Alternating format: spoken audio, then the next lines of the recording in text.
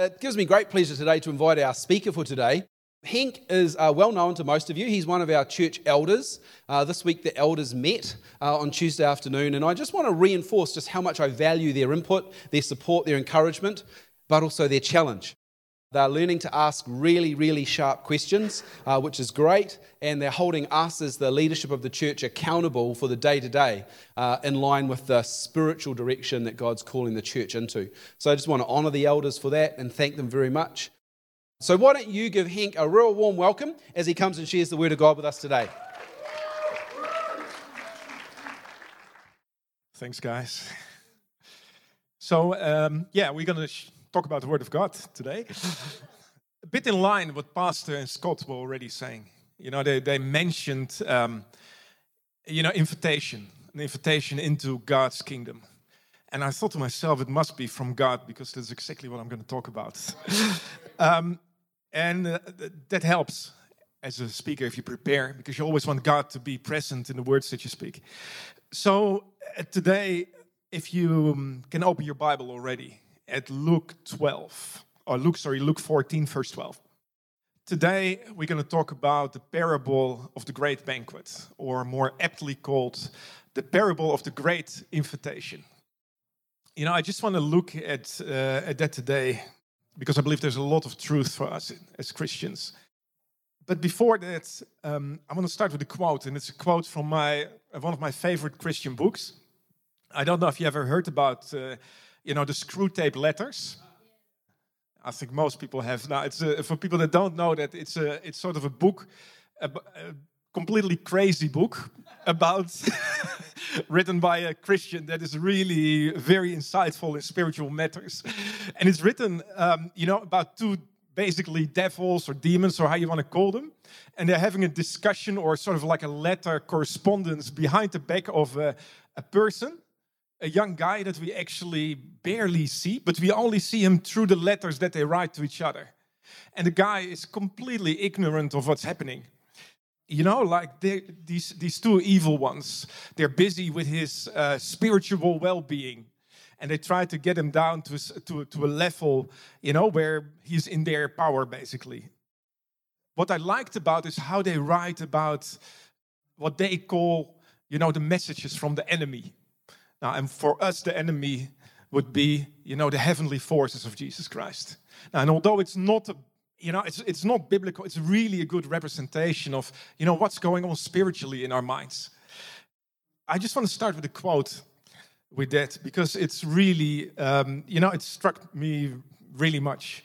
And in that book, one moment that person, Screw Tape is his name, he says he wants them to learn to walk. He's talking about God, and must therefore take away his hand. And if the will to walk is really there, so if only we have the will to walk, he is pleased, even when the person stumbles. Do not be deceived, Wormwood. Our cause is never more in danger than when a human, no longer desiring, but intending to do our enemy's will, looks upon the universe from which every trace of him seems to have vanished, and asks why he has been forsaken, but still obeys. And I think to myself, wow, that is what we really want.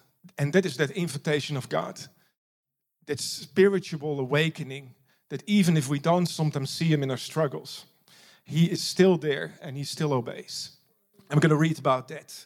So if you can open your Bible this morning, we're going to talk about the parable of the great banquet. And we start with Luke 14, verse 12.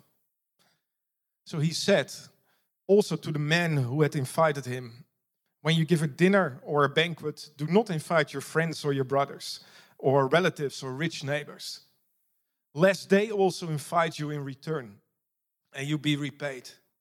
But when you give a feast, invite the poor, the crippled, the lame, and the blind, and you will be blessed, because they cannot repay you. For you will be repaid at the resurrection of the just. When one of those who reclined at the table with him heard these things, he said to him, so there was one person that spoke up. He said, blessed is everyone who will eat bread in the kingdom of God. But then Jesus spoke. And he said to him, he starts telling a story. A man once gave a great banquet. Banquet is a big dinner, like a sort of a big party, basically. Big meals and things. And he invited many. And when the time for the banquet came, he sent a servant to say to those who had been invited, "Come, for everything is now ready." But they all alike began to make excuses. The first said to him, "I've brought a field, and I must go out and see it. Please have me excused." And another said, "I have bought 5 yoke of oxen, and I go to examine them. Please have me excused." And another said, "I have married a wife." With that, Jesus means that his wife told him that he was not allowed to go to the party. Anyway, please have me excused. In behalf of my wife as well. It goes on. So the servant came and reported these things to his master. Then the master of the house became angry and said to his servants, "Go out quickly to the streets and the lanes of the city and bring in the poor and crippled and the blind and the lame." All those people. And the servant, he said, "Sir, I've already done that." He said, "Sir, what you commanded has been done. And there still is room. There still is room in this house. Everybody's in." And the master said to the servant, "Go out to the highways and the hedges and compel people to come in, that my house may be filled. For I tell you, none of those men who were invited shall taste my banquet." But the thing before that's beautiful, I love that he says that my house may be filled. There's really this kind of thing. Let's start in prayer and ask God to be here this morning. Jesus, I just want to thank you, Father, that, we may look at your word this morning. And your word is so mighty and powerful. And I just want to thank you, Father, for these parables, Father, how you show us the deeper insights of what's going on in our mind and in our spirit.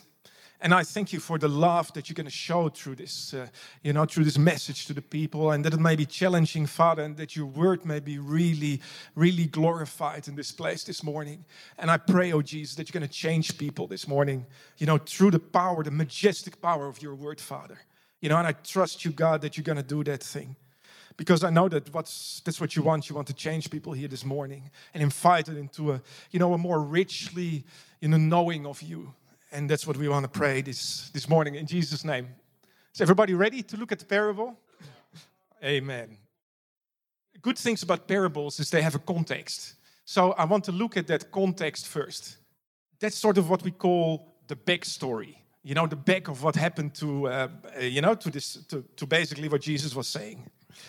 And, this was actually kind of an interesting situation, because if I could take you to that room where where this meal is taking place, you would see a very, very unusual kind of happening. Because the room where it was taking place was filled with Jesus on the one side, and on the other side, a lot of, religious leaders from the community. We know them as the Pharisees. And everybody, if they think about a Pharisee, they know they know more or less what we mean, because we have an idea about it. But that evening, Jesus was dining with the people that were intended to kill him. Can you imagine that? So that is the scene, that is the circumstances, for which this, this parable is taking place. It's a tense atmosphere. Why is it tense? It is tense because on the one side are the Pharisees. And the Pharisees, they're watching everything Jesus is doing at that space. How are they watching him? They use bait. What is their bait? They put a cripple just in front of Jesus on a Sabbath. What do they know? They know that Jesus already 6 times before healed a cripple on the Sabbath. So they put the bait out for Jesus. What does Jesus do? He takes the bait. Why does he take the bait? Because he wants to heal the crippled. Because that is his calling in life. He just wants to heal and do the work of the Father. So on the one side, you got the Pharisees there sitting in the room. On the other side, you have Jesus. So the Pharisees are watching Jesus in their natural ability. Pointing their expectations towards the standards that they have from the Spirit. They're sort of like their biblical knowledge. And on the other hand, you have Jesus. The beautiful thing about this is that Jesus looks at them, at a completely different level. He looks at them at the spiritual level, while they only can see him at the physical level. And he looks straight into their hearts. And that shows me something. For me, that showed me that if we really want to get to know ourselves, we need to allow Jesus to look into our hearts. There is no way that you will ever be able to know your own heart, that you will ever be able to know your own spirit without Jesus assessing that. And that's what Jesus is doing. He's actually looking into their hearts. And what does he see? In the natural, he sees that group of people there, and he describes that in this chapter. He sees people that are fighting to get the best seat in front of the table. If he looks at the room, he sees a lot of people there, and all of them, they look the same. All of them have white robes. All of them have gray hairs. All of them look immaculate. But all of them look the same. And he makes a comment about that. He says, where's the poor people? Where is the lame? Where's the people that don't deserve it this morning? And they don't answer. So what does he do? He starts to begin with a story. And the story is basically the parable. But before that story, there's something really significant that happens. In those kind of feasts and banquets, there's often some sort of how can you say it? Some sort of a token kind of cheers, like how we do. If we have a banquet or a party, we have a toast. We say, I want to bring this toast to this person. And everybody answers that, and that's what people did in that stage as well. Why is that? Because the banquet to that society was a representation of the great banquet that was still about to come. Does anybody know about the great banquet that still is about to come? Amen. Very good. That's good because it's actually written in Isaiah. Because every time they had a party, they saw it as a resemblance of the big party in heaven that still is going to take place. And, that big party is described in Isaiah. And it's because it says here, on the mountain of the Lord of hosts will make for all peoples a feast of rich food. That's one of the prophecies from Isaiah. A feast of well-aged wine, to rich food full of marrow, of aged wine well refined. And he will swallow up the sun in his mountain, the covering that is cast over all peoples, the veil that is spread over all nations. So basically he will take away the veil of all nations. And he will swallow up death forever. You know what that means, eh? Who swallowed up death forever? Jesus did it, exactly. And the Lord of God will wipe away the tears from all faces. And the reproach of his people he will take away from all the earth, for the Lord has spoken. So normally, there would be always somebody in that room, one of the scribes that would speak a toast, and somebody would respond to that. And he would say normally, and that's what he does. He said, blessed is anyone who is seated at the table of God. That's what one of the scribes says. And the room must have been really quiet because at that moment, everybody expects Jesus to respond with the response that normally is given in that situation. And that is, may we be among the righteous that be seated on the table that day. So one person would say one thing and the other person would respond with it. But he doesn't do that. Jesus doesn't do that. He doesn't take that bait. And instead of responding, with the token response that he was expected to do, he actually responds with a parable. And he goes into that parable, which is a beautiful thing. He talks about, a great party that is being done.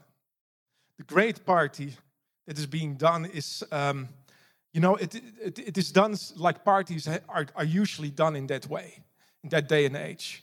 Who knows, the ancient people didn't have any refrigerators. So, you couldn't just give a party on the spot and invite everybody. You had to first invite them. And then after you've invited them, you would have to sort of tell them that the party was now ready to start. So what does the person do? he was wanting to get that commitment. And invitations go out to all the people that he wanted to invite. And if you would invite, or if you would accept such an invitation, you would be duty bound to go to that party. Because the guy needs to know how many animals to slaughter. He does need to know when to prepare the food. And it would be socially, it would be very, very rude if you wouldn't come to the party at that time. So like, what actually happens is, when the food is ready, the person, his servant, goes to the people that were invited. And, we'll see at that stage, he goes there and the people start giving excuses. And the Bible actually said there is none of the persons that were invited that actually wanted to come to the party. And, we see that there's excuses that they have. One of them says, I just bought a piece of land. Another person said, I bought 5 oxen and I need to check them out. Another person said, I have a wife and my wife doesn't want me to come. And it is like very interesting to see that. Because to us as 21st century people, it is pretty, we would say, oh yeah, cool, you got a party, but then you can't come because you bought something on Trade Me and you need to check it out. And that's just how it works, guys. Because it's really cool, thanks for inviting, but I'm just going to give it a miss this time. And then later, then we will see what happens. And I promise next time when you invite me for a party, I will come. But actually, this is absolutely not how it went. What was the issue here? If you look at those excuses, they're not really excuses. Why are they not excuses? Because they can't be true, essentially. Like in that culture, if you bought a field or you bought a plot of land, you couldn't actually buy it without physically having seen it. Because the whole process of buying a piece of land means you go there to see what it's worth. You go to the elders of the tribe. You negotiate.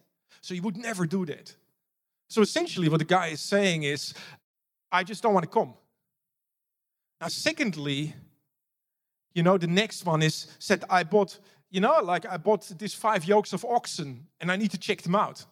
Which basically means I bought 5 cars on Trade Me and I have to see if they actually drive. That is absolutely incredible. So this person actually, it's not even an excuse. It's just sort of, I don't want to come. And the guy, I don't even want to talk about the guy with the wife. Because he just sort of when you're going to have a marriage, when you're going to have a wedding, and you should know that. And he already could have told why he didn't want to come. So actually, nobody wants to come. And that's why it's not really about excuses, but it's really about the heart of people and the desires of people that they're having. So what does the owner of the house do? I mean, what would we do? I think if nobody would come to our party, sad as we are, what would we do? We would say, it's more lemon slice for us. That is actually a good thing because I actually can now do something else this evening.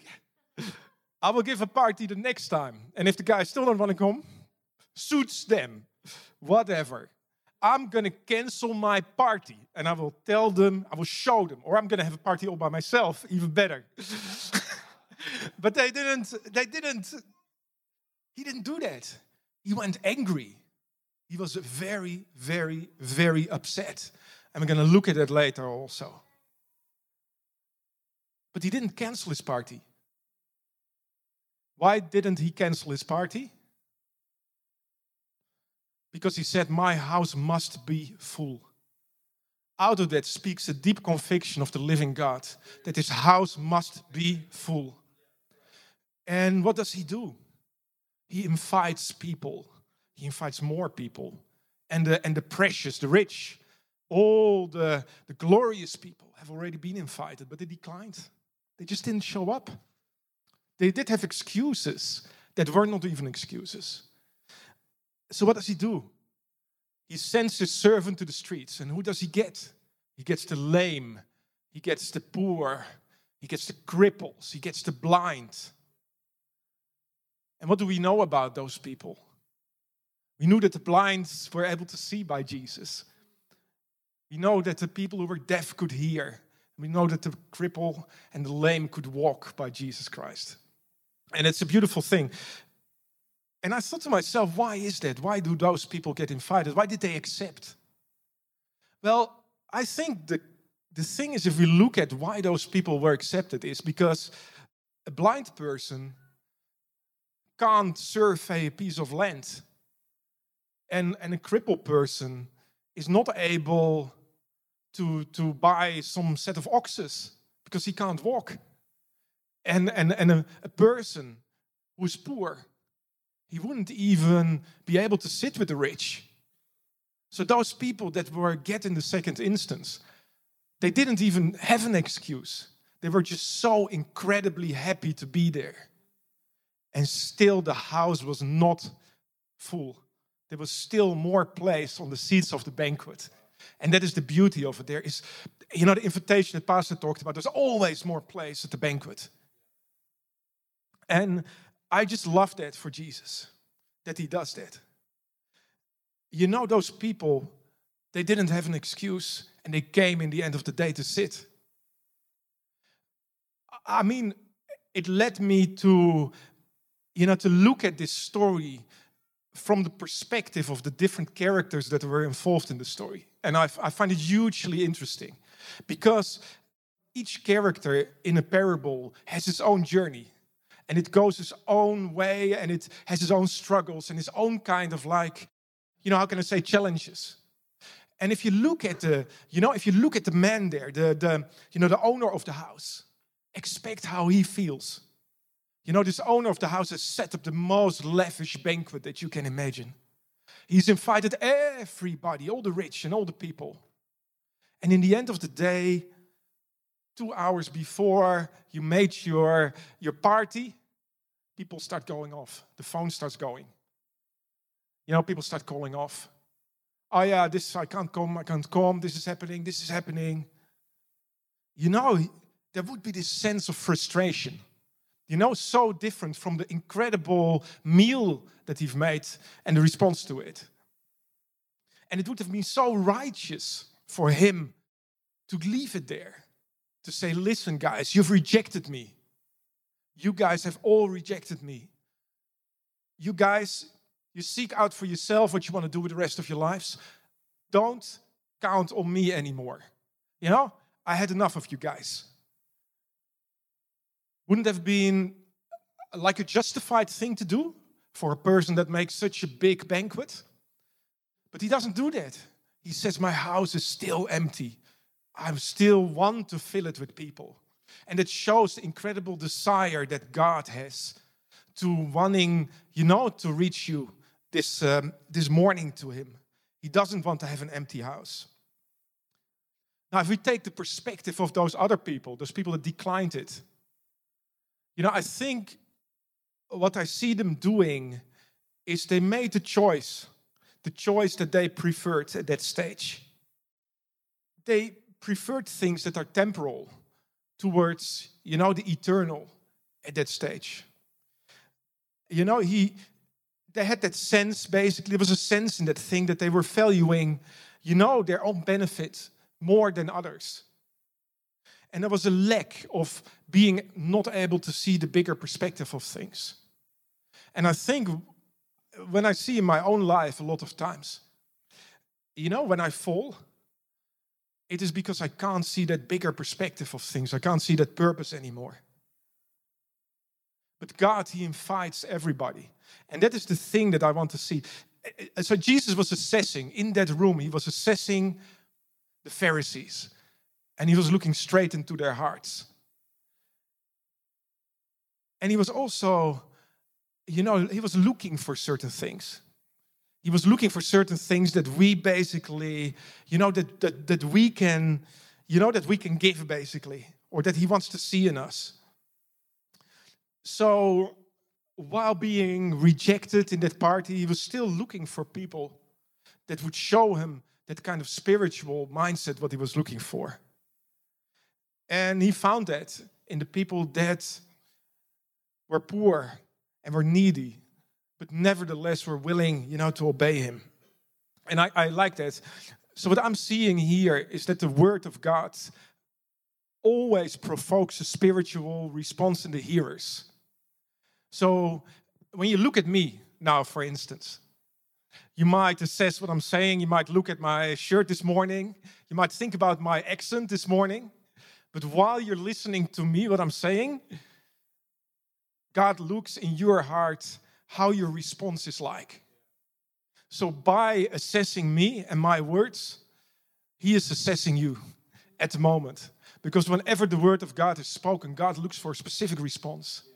And I love that because it's an invitation. And he's looking, throughout the world for those people that really accept it. So what does he look for in this story? I think he looks for, two things actually. And I want to shortly look at that and sort of wrap up this, this sermon in that way. He looks at what I would call, he looks at the hunger and he looks at the humility in the people. So why does he look at the hunger? He looks for people that really want to be able to be at that party. So how did it went? If you get the second invitation that morning or that evening when the party was ready, you put aside everything that you needed to do. You put aside your work, you put aside your family, you put aside everything, and you went to the banquet. So when a person would accept that, he would put everything beside and he would just do one thing. He would go to that banquet. And that was the only thing that he wanted to do. And the second thing that I see there was humility. So what is humility? Like humility for me is being able, to put your own plans and your own things and put it basically, make it submissive to the will of God. And what is hunger? Hunger is actually wanting to know that will of God. Maybe to explain it again, these people that were part of the banquet, they were not only hungry for God, they wanted nothing more than to be part of that banquet. They were also humble. They were willing to accept that invitation without delay. And I believe that a lot of times when in our life things go wrong, we need to go back to the drawing board and we need to see those two things. And there's a big promise if we do so. And I want to just talk very, very shortly about, a text from 1 Peter that we've seen. It's 1 Peter 2. And Peter, he must be describing this kind of thing from the other side. So Jesus, he actually looks forward to the banquet where he will be, where basically he will be given as a sacrifice. But in 1 Peter 2, Peter actually looks back on that sacrifice. And he mentions those two things there. He says, like newborn infants, look for the pure spiritual milk, that by it you may grow up into salvation. If indeed you have tasted that the Lord is good. As you come to him, a living stone, rejected by men, but in the sight of God, chosen and precious. You yourself, like living stones, are being built up as a spiritual house to be a holy priesthood, to offer spiritual sacrifices acceptable to God through Jesus Christ. For it stands in Scripture, behold, I'm laying in Zion a stone, a cornerstone, chosen and precious, and whoever believes in him will not be put to shame. So the honor is for who believe, but for those who do not believe, the stone that the builders rejected has become the cornerstone, and a stone of stumbling and a rock of offense. They stumble because they disobey the word as they were destined to do. But here is the mighty thing, and this is the promise for God, for all of us. And it says here in 9, but you are a chosen race, a royal priesthood, a holy nation, a people for his own possession, that you may proclaim the excellency of him who called you out of darkness into marvelous light. Let that lie in your spirit for a while. That promise that God has given to us, this morning. Once you were not a people, but now you are God's people. Once you had not received mercy, but now you have received mercy. There's such a beauty in being part of the banquet. I mean, the thing is, what we often don't understand, what we fail to see, is that we're part of that spiritual house, that we built into a royal priesthood. So one of the things that God spoke to me when I was preparing this sermon was about the royal banquet. There is still, like an, future sense in the spiritual banquet. That means it points towards a time that, we're not going to be sitting in this building anymore, but we're actually going to be sitting in that banquet. Are you guys excited about that? I let you go through all this theological discussion and debates, but this is what it all comes down to. We're not going to sit here forever in this cold room, with the cold outside and, sitting here temporarily. We're going to be sitting, at the banquet at the table of a living God. And we're called to do that. But what God spoke to me, and that's the beauty of it, is that sometimes, just sometimes, little crumbs of bread are already falling down from that heavenly banquet down on earth. And it is that little crumbs of bread that, although they're so meaningless in the eyes of many, for us as Christians, they're the most beautiful things that we have ever seen. And that is how God's banquet and promises shine, through to the here and now in the moment where we're sitting. And I just love that. I just love the fact. So this text, there's this craving.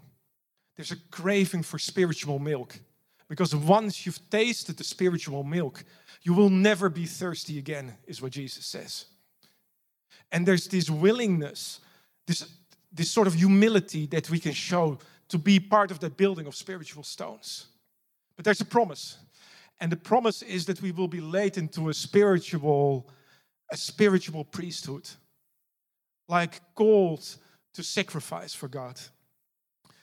And I just love that. Love that to see. There's such a great encouragement in that. So if you keep coming to Christ, eventually you're built into a spiritual temple. And that is the temporal thing. So we have that banquet that we call to be in heaven, and that is the banquet that we call to every single day that we're living. This morning was another chance, to accept Jesus Christ. And there's another blessing in the acceptance of Jesus Christ. And there's another couple of crumbs that fall, from the heavenly banquet if we see it. And I just love that. And there's such a deep encouragement in those words. So my message this morning for you guys is there's a big invitation. And there's a banquet in heaven. But already we're called to be part of that banquet. And already we are called to share in the great love of God this morning. And I just want to compel people that are struggling this morning. I want to compel especially people that might have been listening this morning a lot of times to the temporal kind of things in their heart. Have been listening instead of to Jesus. You might have been listening, to other things this morning. Things in the world, things maybe in yourself. But this banquet story shows such a great promise of acceptance. And it shows that as long as we keep craving for that, that part on the table, as long as we keep listening to Jesus, and not to the rejection that sometimes we feel in ourselves, if we be partakers of the rejection that Christ had, that we will be accepted like he was accepted, by his Father, what Pastor talked about, that eternal covenant between God and the Son. And I just want to compel you, just how the landowner compelled you. He didn't give people a flyer. He really wanted to compel people to come to the meal. God is always looking to search you. He's always searching you, and he searched you that by compelling people in the street to come to that banquet. And I just want to pray that this morning, if you don't know God in that way, or maybe you knew God in that way, but you sort of, you don't see him that way anymore in that connection, that you will, choose again to be a partaker of that table. And it might be that if you feel that rejection, just like how, the person that organized that party feels that rejection, that you will see by this text and maybe encouraged that you're still, a partaker of the table. And that if there's, that humility and that craving for God's word, that he is willing to supply and to provide in his endless love. And I just want to glorify God with this. I just want to finish in, prayer and then, give the word back to Pastor. Let's pray together. Jesus, I just want to thank you this morning that you're so willing to accept us, Father. And that you're so willing to, to meet with us. And I just want to thank you, Father, that, you can speak so much through this parable to me and to others. And that, you never want an empty house. You always want a full house of people. A living house, spiritual house built on stones. And I just pray, Father, that, you will change people's hearts this morning, that they may, have a new refreshing way of craving for your word. And that they may show a new refreshing way, Father, of willingness to be built into this building of stones. And I just pray, Father, that they will be able to see you this morning. See you in what you are, loving God and willing to accept people. Always willing to meet them to the extent that you compel them to be part of your plan. And I just thank you, Jesus, for what you've done in the lives of people, in the lives of this church. In Jesus' name, we say amen. Thanks for listening, guys. That's good. Why don't you stand as we finish? We're going to just receive blessing of God. You can't listen to the Word of God and not, well, you shouldn't listen to the Word of God and not be convicted. So the question is, as we close, is what is God saying to you this morning? I think this message is great. It's very timely. It's powerful. Just this week, I asked the elders a question. I said to the elders, do the people see Sunday as their day or the Lord's day? And we discussed that. But Jesus has already discussed it. He's already shown us the invitation. May he lead us in response to him. Almighty God, I thank you again for your holy scriptures that show us your love made available before we were even created. Before the foundation of time, you loved us, you provisioned for our forgiveness, and you destined us to live with you. God, give us the strength to respond to the conviction this morning that you have invited us to participate in this feast of relationship with you. Let us not turn away because of land or oxen or celebration. Let us not turn away because of family or preference or comfort, but let us put aside our personal preference and humility to respond to you, to say yes to you in every moment of your invitation. Lord, that we would not cease to dwell together as family in unity, but that we would come together as often as we can to celebrate what you have done for us, to celebrate who you are before us, and to celebrate what we can experience in the life you've given us. Lord, as these ones go, I bless them. I bless them with the love of God, the Father of all creation. Lord, I bless them with the fellowship of the Holy Spirit, that they would know God dwells in them and with them every moment, in every aspect of their lives, that they are never alone. And Lord, I bless them with the grace of our Lord Jesus Christ, grace upon grace, grace abounding in glory, that this grace would enable us to do those things we cannot do in our own strength. This grace gives us unmerited favor that we could stand before you, righteous and redeemed by Jesus himself. Lord, may we live in this grace. a revelation of this grace and your love to others around us. So, Lord, I bless the church. In Jesus' name, amen.